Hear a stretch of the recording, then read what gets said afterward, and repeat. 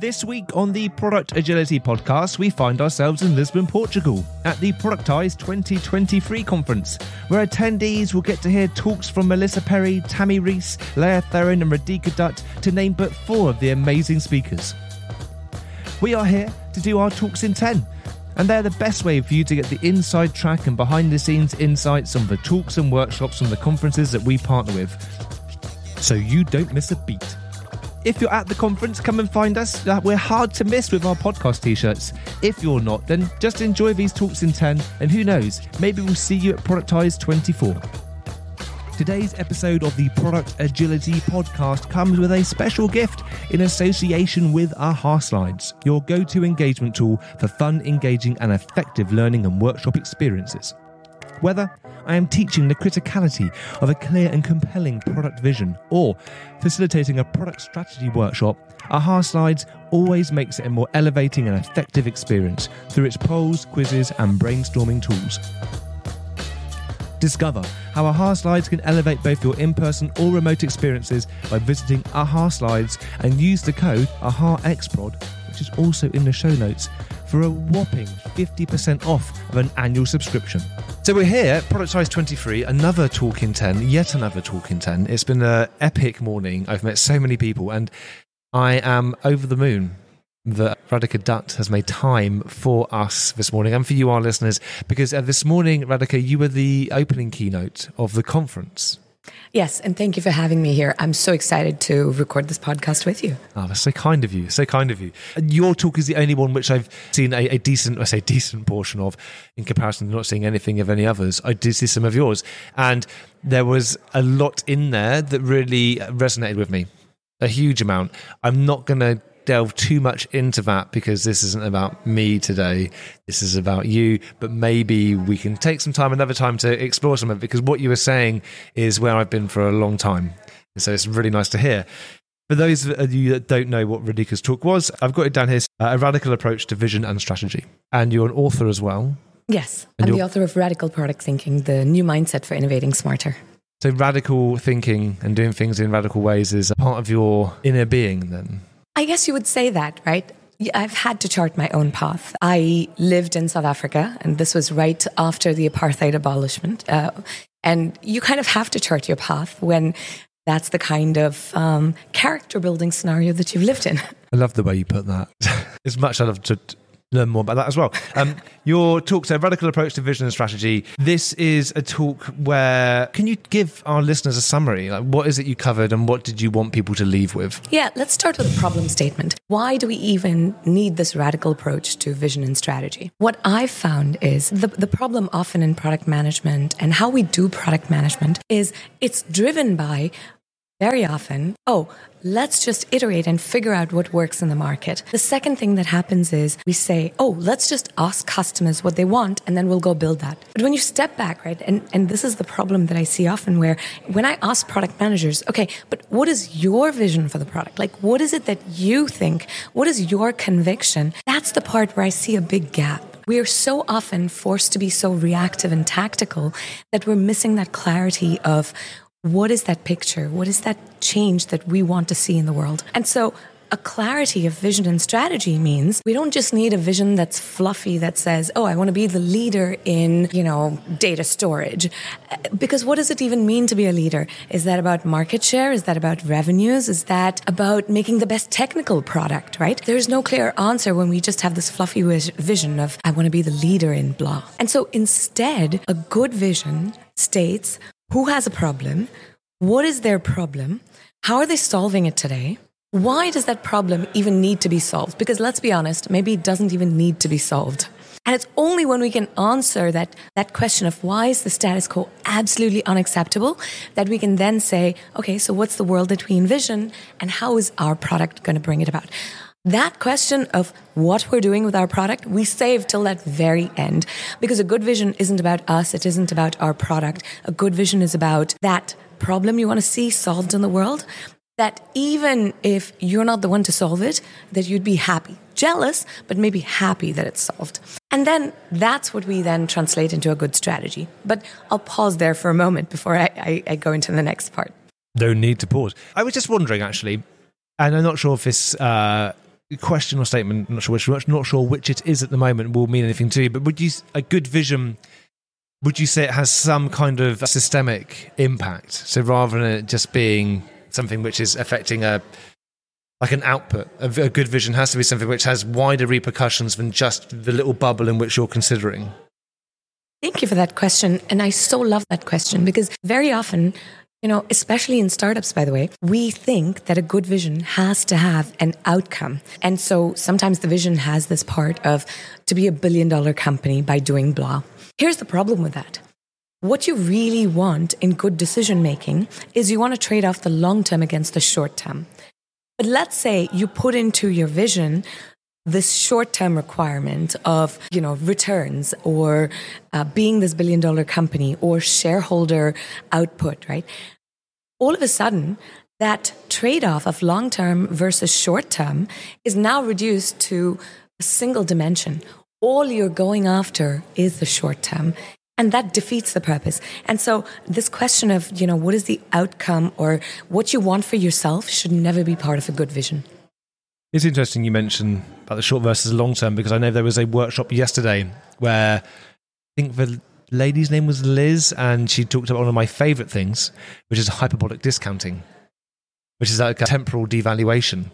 And that short and the long term is really, really important, and I think incredibly hard because there's something in us generally as humans which will always do something, will devalue the thing that in the future and value the thing that's more in front of us much more so. So, I mean, the classic is going to the gym or people who are trying to stop smoking, as an example. We know it's much more valuable for us in the long term to do things now to work towards that. But if there's something in the short term which we feel is going to be quicker payback, even though it's less valuable, we'll go for the thing that's immediate in front of us. And I think that maybe that talks to some of the reactive nature that you mentioned before and how a vision should be strong enough then to pull you through so you're not devaluing the thing in the future.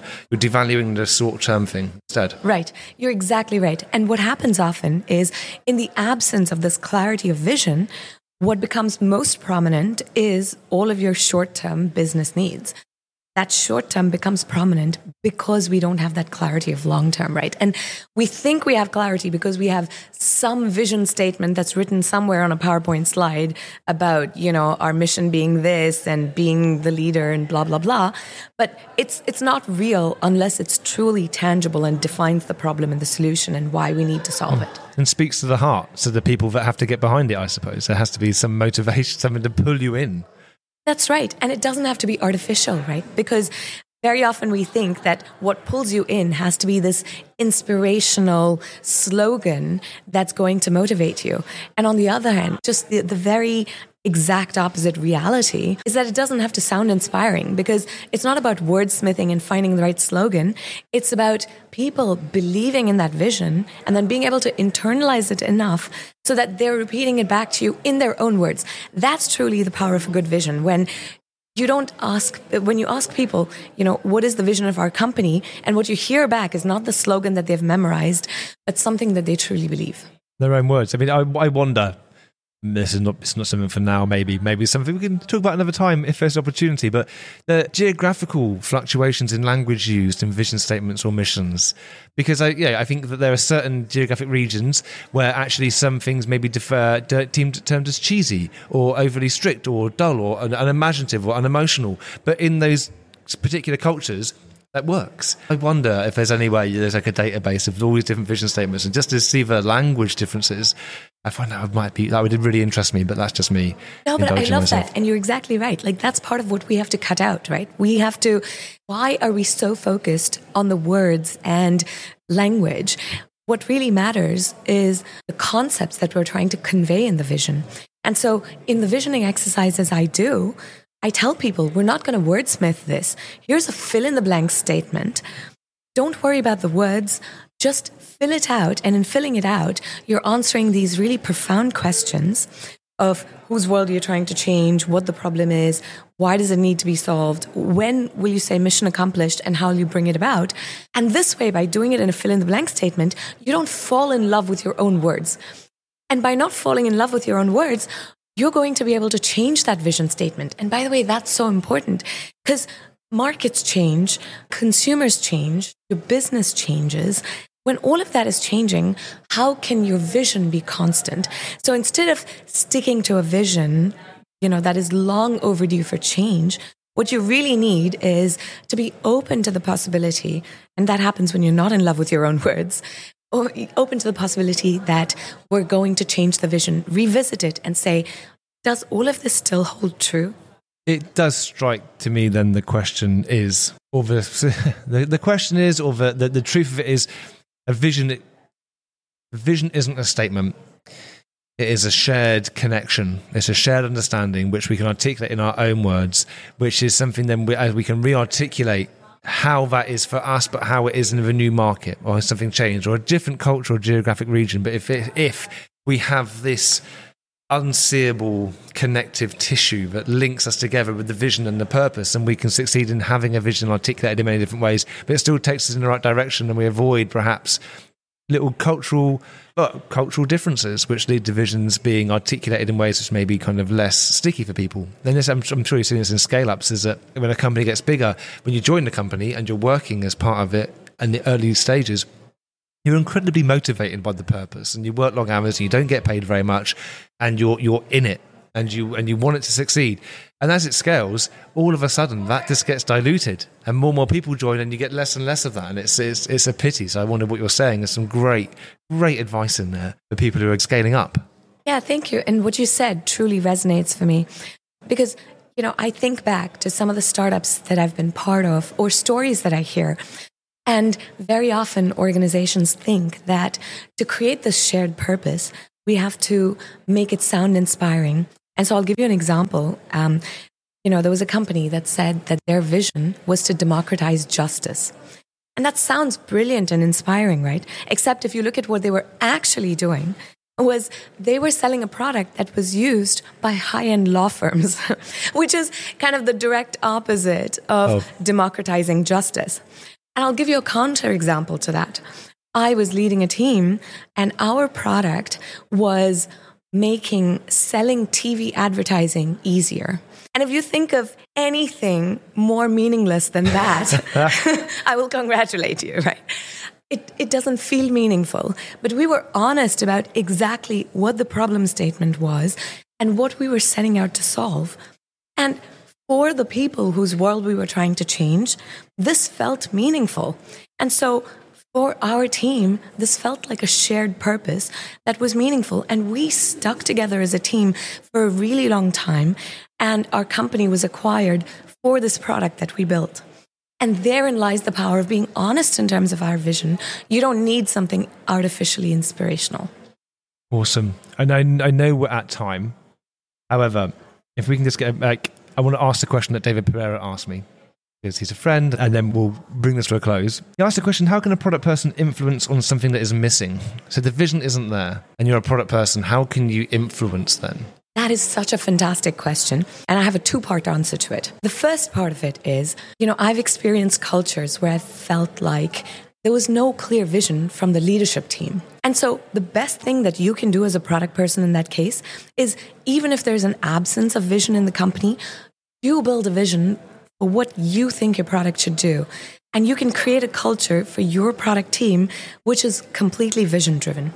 So that's the first thing, where you can provide what is lacking in the company. And you'll almost find that you've created this thing where there's a culture that exists within your team, and there's a culture within the rest of the organization.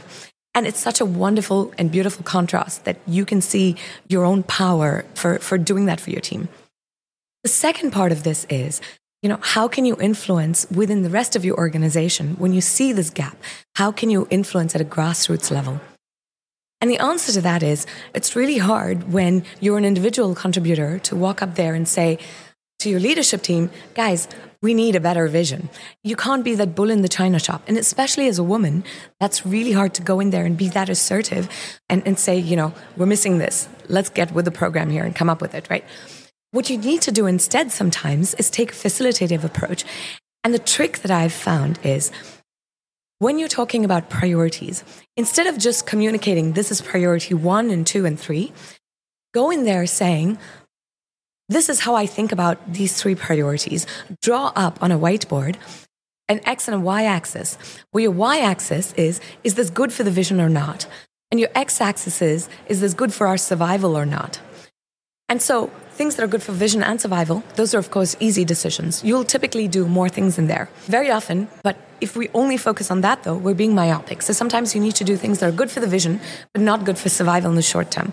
So things like refactoring code for 3 months, you're investing in the vision. The opposite of that is when you're taking on vision debt. That's when you're doing things good for survival, but bad for the vision. Think of custom features. And so going there, talking about, pushing back about on vision debt. Let's not do vision debt because it's good for survival, but not for vision. Or here's where we need to invest in the vision. When you start talking about it on this X and Y axis, it begs the next question. Oh, so are we aligned on the vision? What is the vision? And this is how you insert your opinion at a grassroots level. And it invites this next question of let's define that vision and align on it. And that's where you can continue to exert more and more influence. Amazing. Thank you so much. You've been so courteous with your information, your sharing. It's been wonderful to have you on. You might be hearing in the background that lunch is starting, so we should probably bring this episode to a close. Radhika, if people wanted to find out more information about you, how can they do that? You can get the Radical Product Thinking book. It's wherever books are sold. You can also get the free toolkit on radicalproduct.com. And lastly, you can message me on LinkedIn. I always love to hear from people who tell me about how they're creating change using radical product thinking. So I always love to listen to people, and I'd be excited to listen to your listeners share their thoughts. Awesome. Thank you so much. It's been an absolute pleasure. Thank you everyone for listening. We'll be back again very soon. Thank you so much for having me here. Thank you.